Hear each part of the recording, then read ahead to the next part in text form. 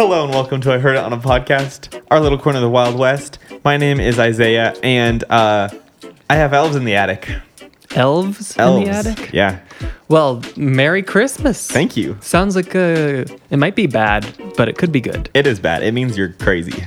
Oh, like your attic is your head? Yeah. And you got elves? Elves in it. Do you think that you do have elves in your attic? I would not be surprised. But you're not self-diagnosing? No, I mean, who knows how the brain works, really? Like you think it could be elves potentially? Yeah, like the electrical impulses that your brain fires are actually just elves, like sprinting around. Or maybe the elves initiate the electrical impulses. Yes. They're And like, they're weird. "Ha!" They're weird looking elves. They're like gray tubes of elf. No, that's just how we interpret elves. I mean, no one's ever Oh, seen an elf, true. really. So we think they're like little people that like have colorful outfits and kind of look humanoid. But no, they're really just gray tubes. It's true. So brains are elves, and Lord of the Rings and Keebler are wrong. You heard it here first. Anyway, that's a Swedish saying, and it's in Swedish it's Tomtar pa loftet. Is Tomtar elf? Do you know? Does it say? Probably. No, it's not a very scientific. There's not like a linguistic breakdown. I might have like a translate button in my Macadoo. Nope, that Don't. only is American. Only American. America. That Okay. makes sense. There's also a video that says how to swear like a Swede, so maybe we'll go ahead and do that sometime. Maybe. Maybe.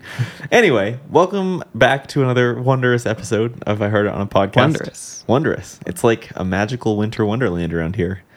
It did snow today, Yeah. but it didn't stick around for very long. No. Only in the shadows does the snow remain.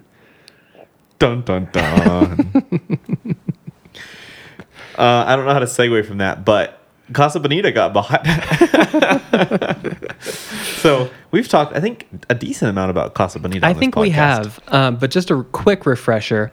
Casa Bonita is potentially Denver's most famous restaurant.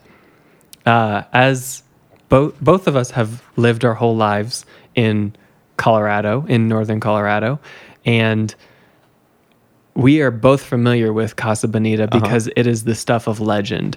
There are cliff divers and a spooky mine that you can go through, and endless sopapillas and an arcade. What else am I missing? There's like the pirate cave with lots of booty that's actually just a gift shop. Yeah. How could I There's- forget the booty? There's also cheese quesadillas that taste like soap. Yeah. Okay. So the thing with Casa Bonita in the past, pre-COVID, is the food was bad. The sopapillas were endless and decent. And the activities, the experience was what you went for. Right. You went to see people cliff dive. You went to explore the pirate's booty. Explore it. You went for the arcade. You went to see this incredible, like, warehouse-sized restaurant, if you want to call it that. Yeah. I would say that it's a, I don't know, like a experience that just so happens to serve food. Right. But that whole that whole vibe is changing. Right. Because, so I think one of the things that made it famous was it was featured in an episode of South Park years and years and years ago, like making fun of it, making fun of the food, making fun of like the just kind of It's a little gaudy. It's a little tacky. nostalgic, but yeah, In a good way. You're right. It's a very interesting, like, it is what it is, and they own it. So there was this episode of South Park a long time ago. It was probably 20 years ago now, if not longer ago. And Casa Bonita shut down because of COVID in 2020. Their whole like thing was, cramming people into a building altogether to watch stuff. So that obviously doesn't fly super well. So they shut down in 2020. And I guess something that's cool that they did is they basically told volunteers they're going to keep paying them as long as they like volunteer at like a charity. So Wow. they paid their whole staff full time as long as they were volunteering full time. That's super cool. I was like, that's a pretty cool thing to do. Respect, Casa Bonita. yeah, respect. But obviously, if you're, paying your staff full time for a year and a half and not making any money, that doesn't go very well. So there were worries about like Casa Bonita going bankrupt, going out of business, becoming, decrepit and first off, can you imagine like abandoned Casa Bonita on Colfax? That'd be That's scary. so scary. That's what like horror movies are spawned from. Yeah. But not to worry, Casa Bonita's been saved by, believe it or not, the creators of South Park. Yeah. Very interesting. Because I guess they decided to put a bid on purchasing Casa Bonita. Now, years after they made fun of it, they decided they wanted to, like, it's pretty nostalgic for them. Now, is it just one like writer or creator that so happens to be associated with South Park is putting a bid or is invested financially, or is it in some sort of direct relation with South Park? No, so the two creators of South Park are Trey Parker and Matt Stone, and they like together purchased the restaurant. Wow. So they they bought it and they paid a lot for it. I think their bid was $3.1 million. So Casa Bonita is a pricey place apparently. It's a pretty good location. Yeah. In Denver. And it's famous. So Yeah. you've got that. So they decided to purchase Casa Bonita, which in itself is already like crazy. Like that South Park basically bought Casa Bonita. But then they decided, you know what would make Casa Bonita better? Food that doesn't give you poisoning. Now, I think here's where we're going to have some conversation.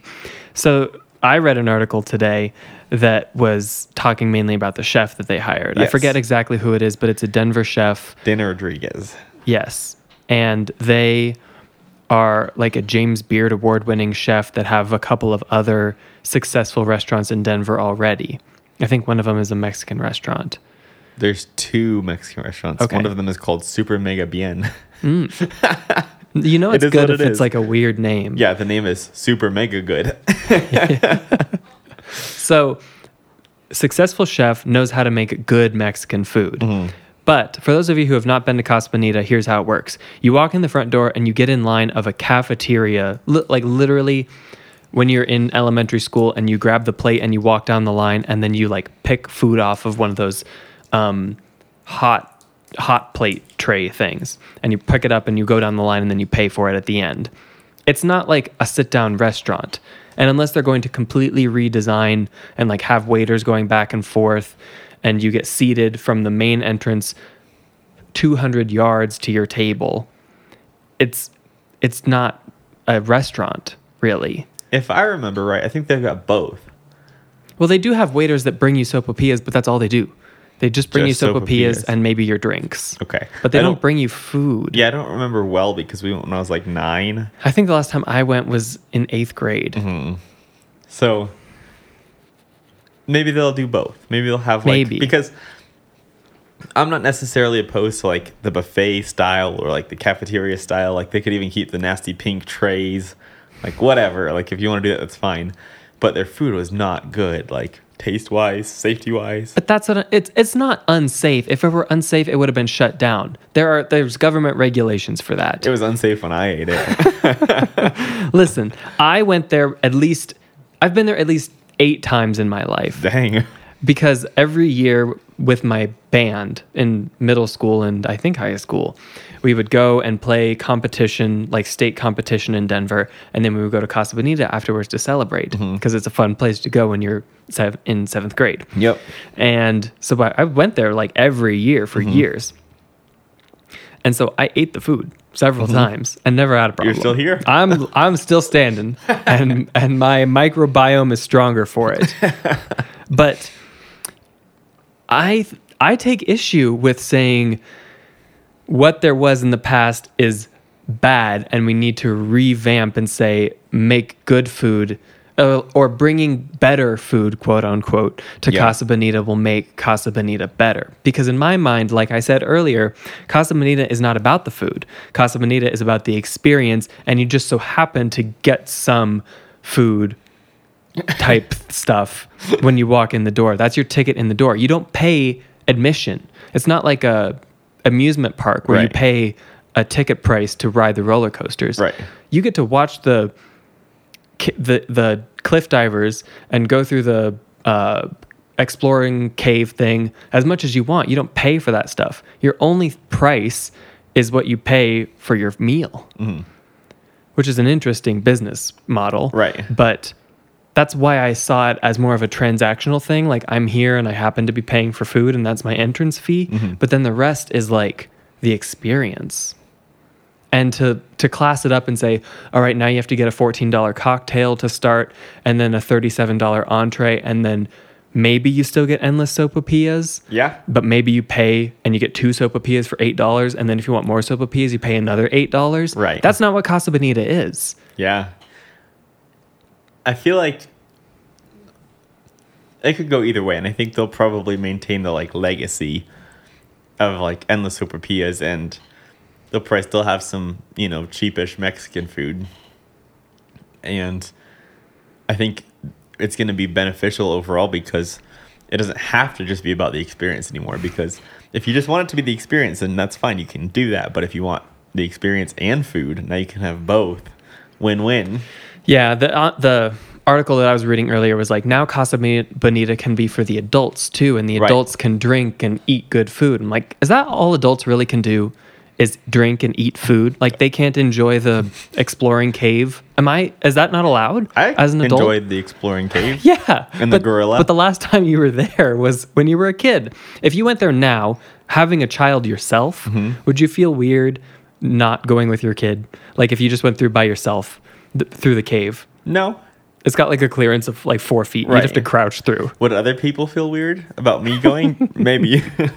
But I'd be fine with it. That probably like brings on a whole other question of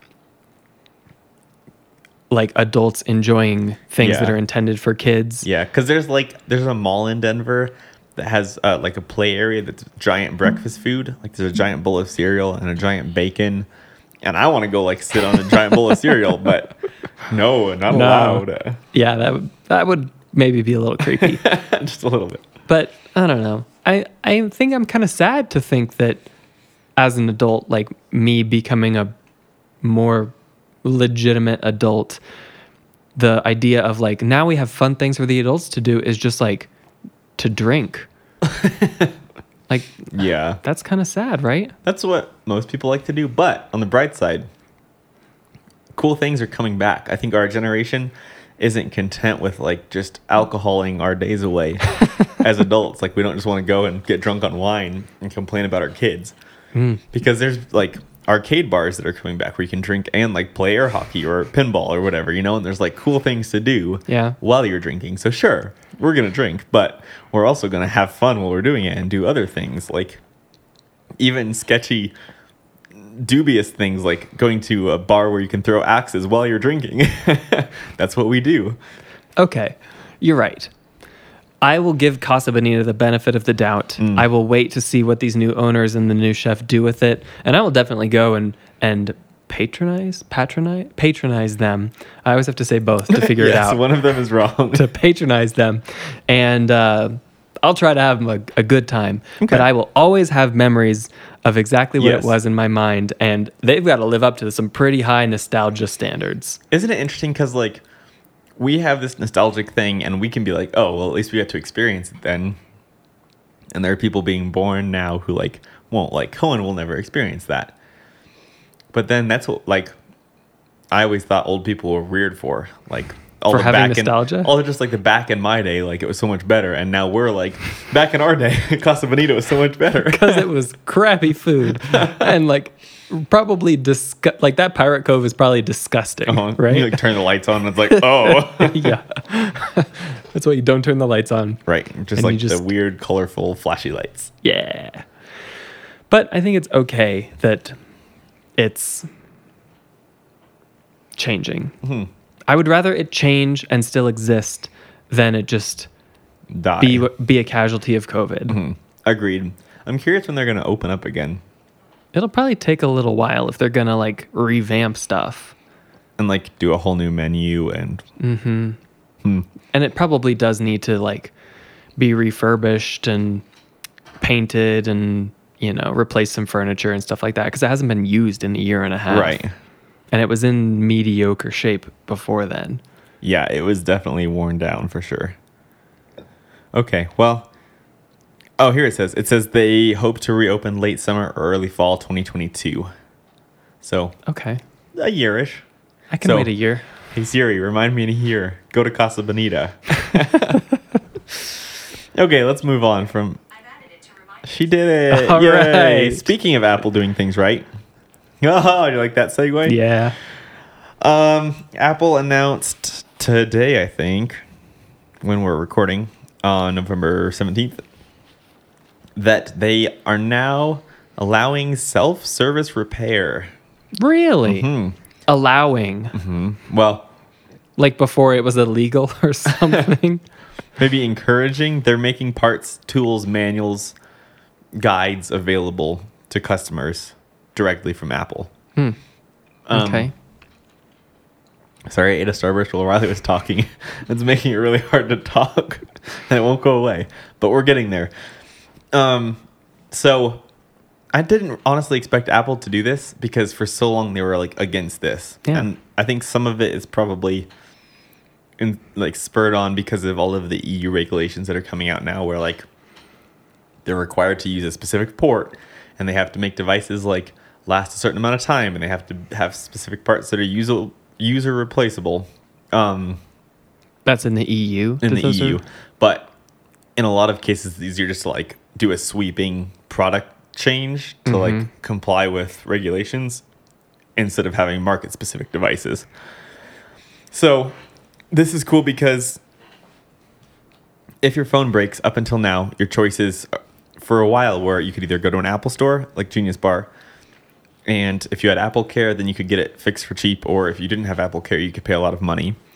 Or you could go to like a third-party repair store, like a Simply Mac or whatever, and then they could fix your device for cheaper than Apple could if you don't have Apple Care, but you were like using a third party, and that could have warranty issues depending on if they were like Apple authorized. And then for a while, Apple had just like completely blanket stopped serving like non-authorized repair places. So if you weren't like an Apple partner, then you couldn't get parts or anything. And so this is kind of like an abrupt change for them, I think. But it's a cool change. Basically, the way it's going to work is they're going to allow access to buying Apple genuine like first party parts.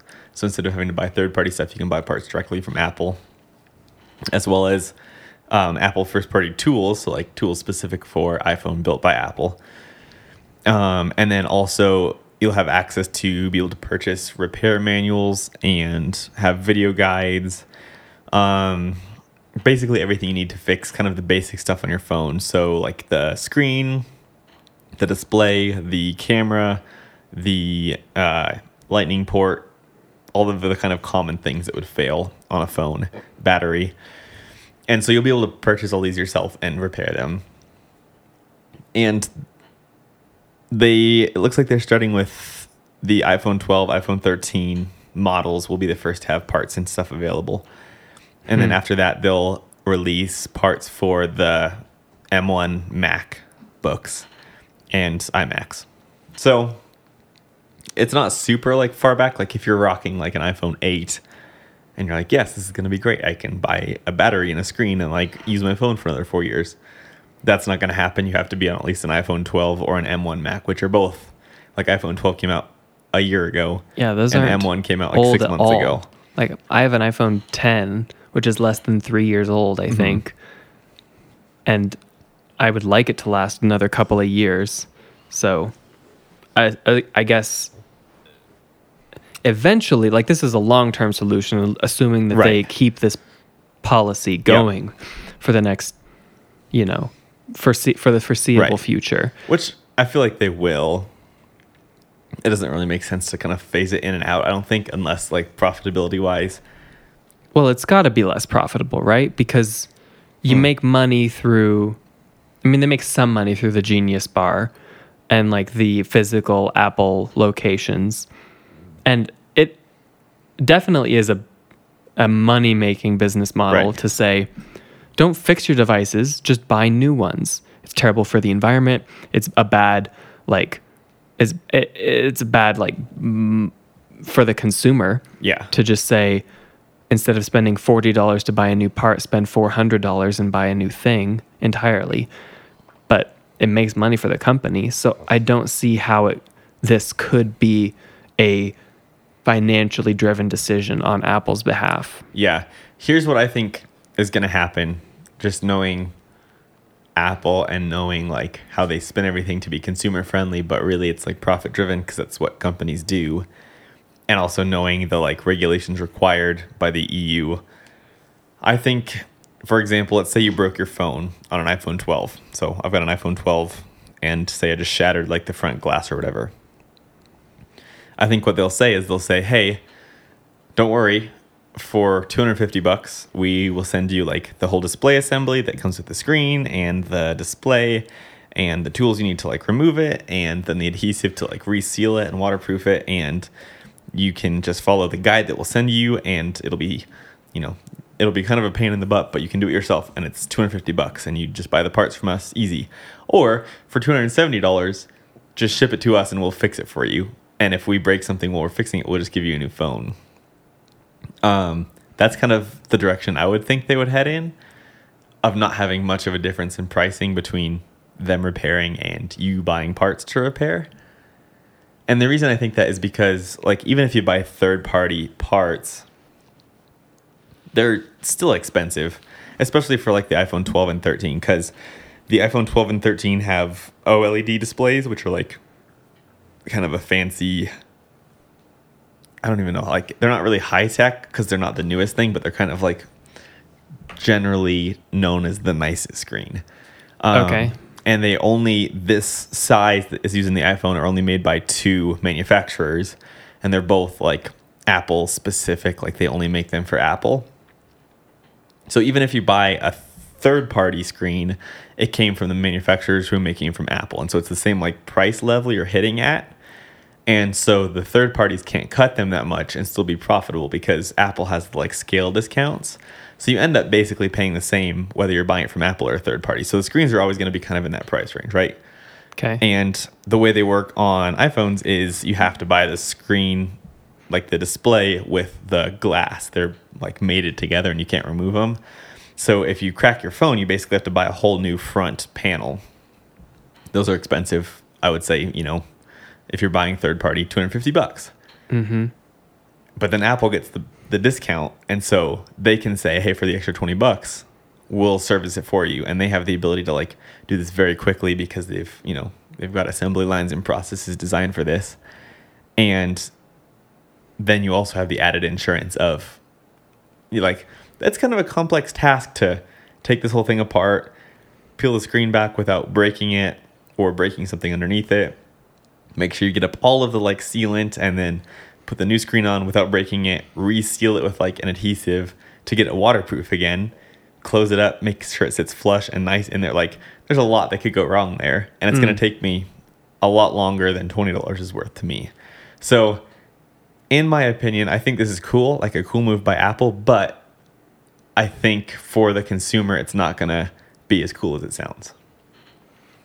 So if they already have that like bulk pricing deal and they are saying we are now allowing users to purchase parts and guides and have access to all of these things, why would you still need to buy parts through like a third party servicer? You wouldn't. So this is kind of a bummer for people who made third party parts or people who are like authorized repair stores, because this is basically going to de-incentivize you from buying third-party parts or going to a third party.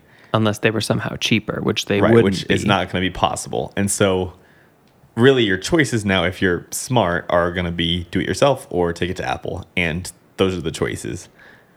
And there's a lot of places like You Break, I Fix, or like just, repair places like that sure they can do, Samsungs and tablets and whatever else, but a lot of people have iPhones. It's like a huge percentage of the market share. And this is going to suck for them because now they can't do anything. Something that's cool and just kind of a general benefit now is part of like the repair process is using specific software to be able to like do things on device to like reset it or enable debugging or what. Like, there's just some things you can only do with specific software.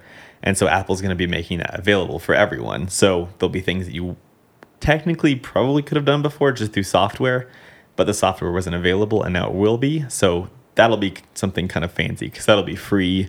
You can just do software fixes with a software tool. And that's something that I'm excited for, because that might be something that you would have had to take in and, pay $100 to Genius Bar for them to ship it off and get a new software patch or whatever. And now if I have the software to do that at home, solid, I can just do it for free. But I think generally this is going to hurt third-party repair people a lot, because there's no reason to use them anymore, like, logically. Right. And the majority of people use third-party repair. Like, only nerds do Right. only nerds do any sort of tech repair, especially tech repair on a device so complicated and designed to be unrepairable as Right. Apple. Like, they're not going to change the design of the iPhone to be more accessible Right. because of this. Right. It's still going to be sleek with no screws or access points or like access to the battery or anything Right. like that. So it's, in my opinion, for the majority of people, it's almost inconsequential, except for making it more inconvenient to make changes to fix your devices. Yeah. Because it's not necessarily going to be cheaper for the user to make fixes, but it is going to be more inaccessible to take it to a Simply Mac or a Ubreak iFix, Right. or things like that, Yeah. because those will probably be unable to fund fixing or justify fixing Apple Right. devices. Right. Yeah, and I think, like, you're right. They're not going to change the design unless they're forced to by regulations to be more, like, user serviceable. And I used to do this, like, when I was 15 as, like, a business. Like, I would buy broken iPhones and iPods on eBay, and then, usually the battery was bad or the screen was bad, and so I'd buy parts, like third-party parts, off of eBay and, put them back together and sell them as, like, a working iPod. And I made some decent money, but it was hard back then on, like, the 3G iPhone and the second-gen iPod Touch or whatever.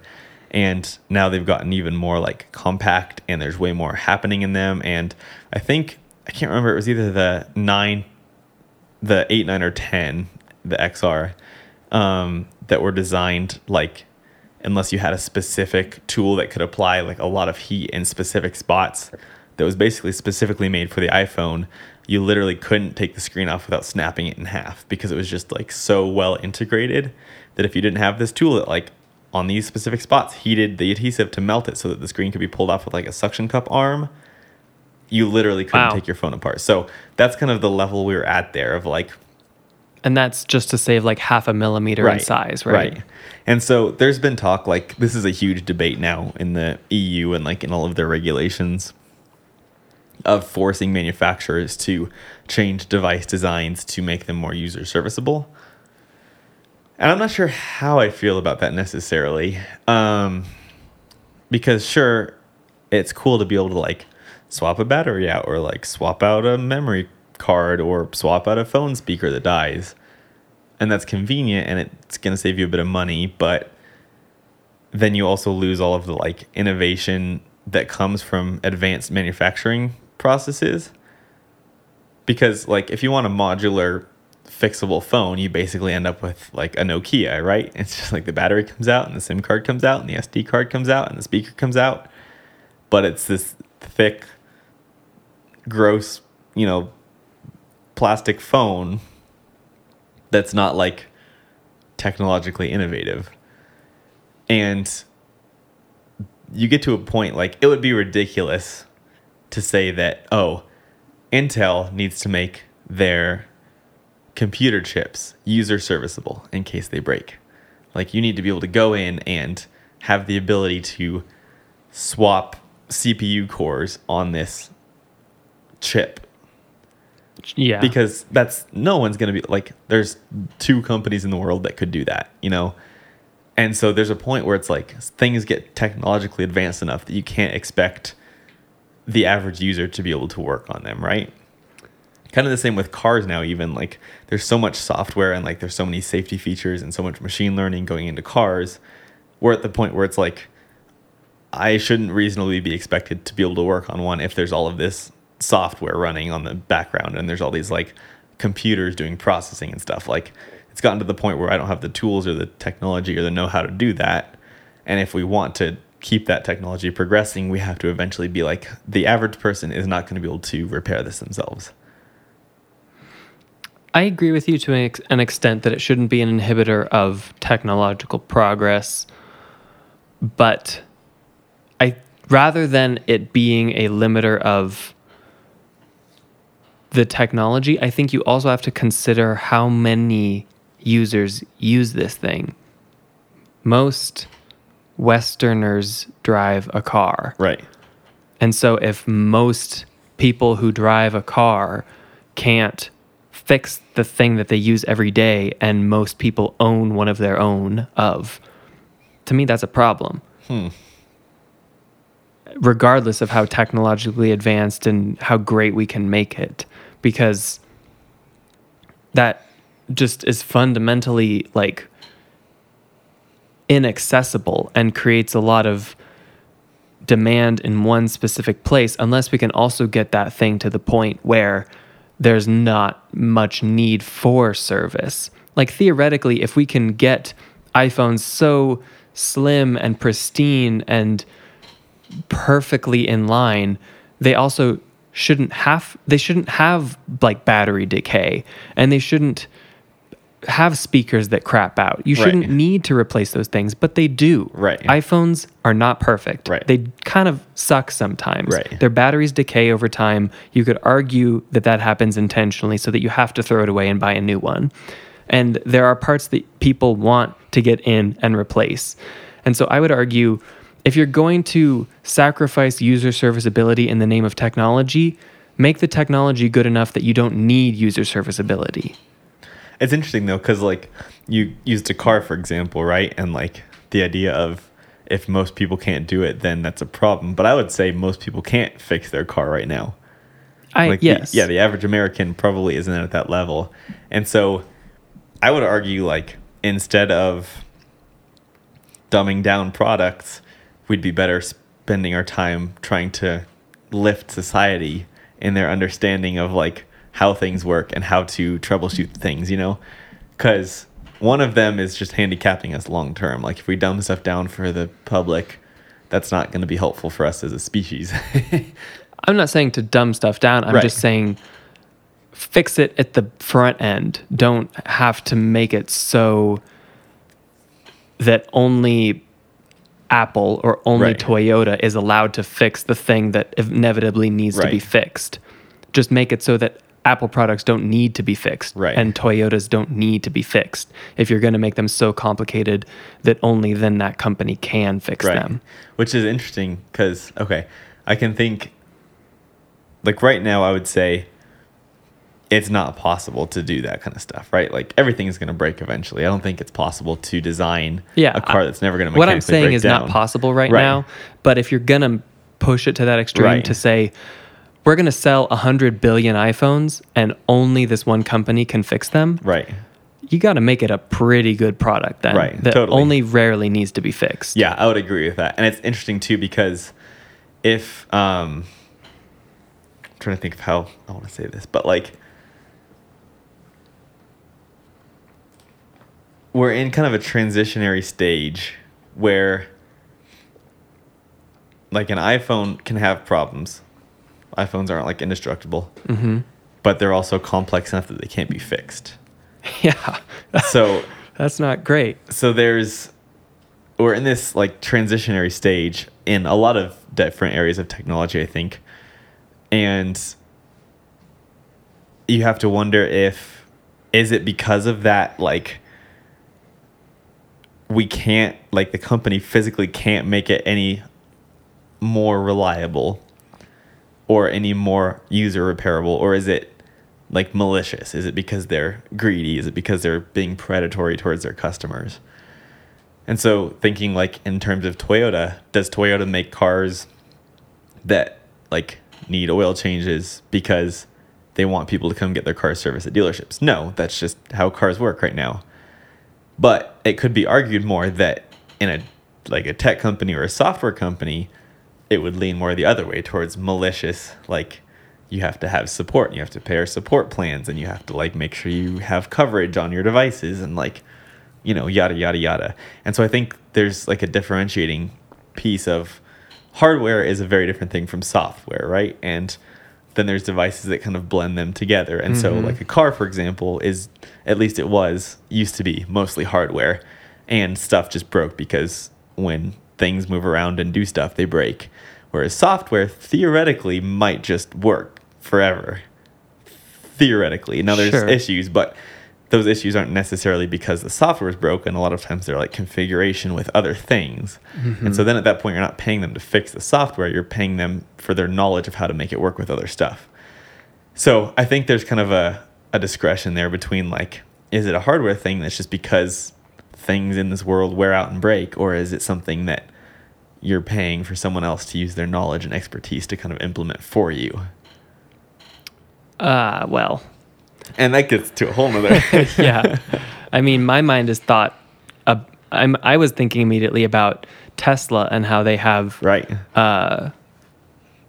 Is it speed governors or some sort of governor that's built in, and you like buy software to unlock. Right. Whatever it was. It's everything. Even like, so they've got a premium sound package. Yeah. And all of the cars have 15 speakers in them. But if you don't buy the premium sound package, like 7 of them are disabled. So you have all the hardware. Right. But the software has blocked you from using those until you pay the $1,500 to unlock those speakers. Right. Which is stupid. Right.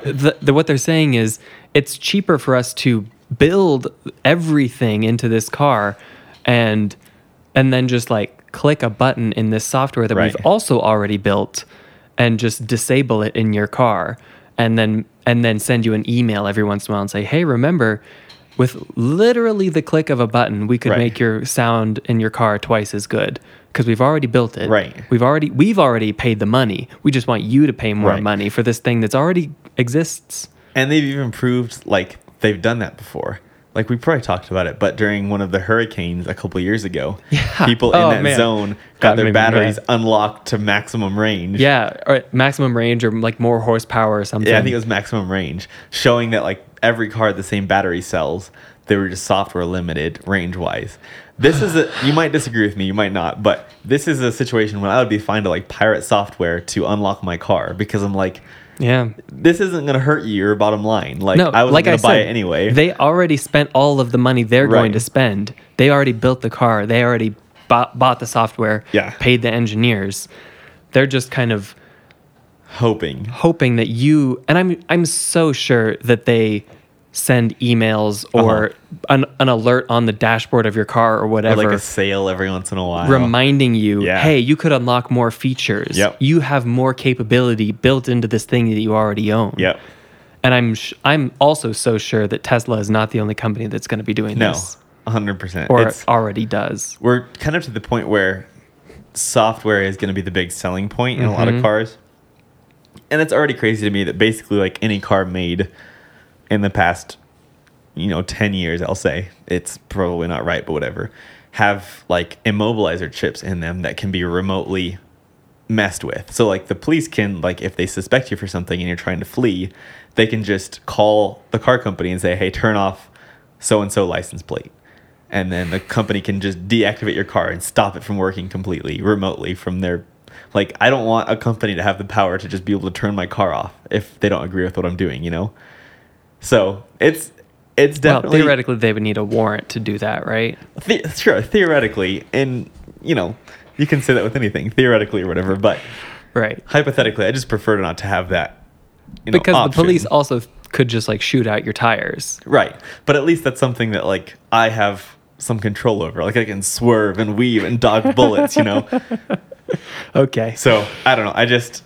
Yeah, all of the software limiting stuff and all of the like backdoors and control just kind of irk me, I think. Yeah, I also agree.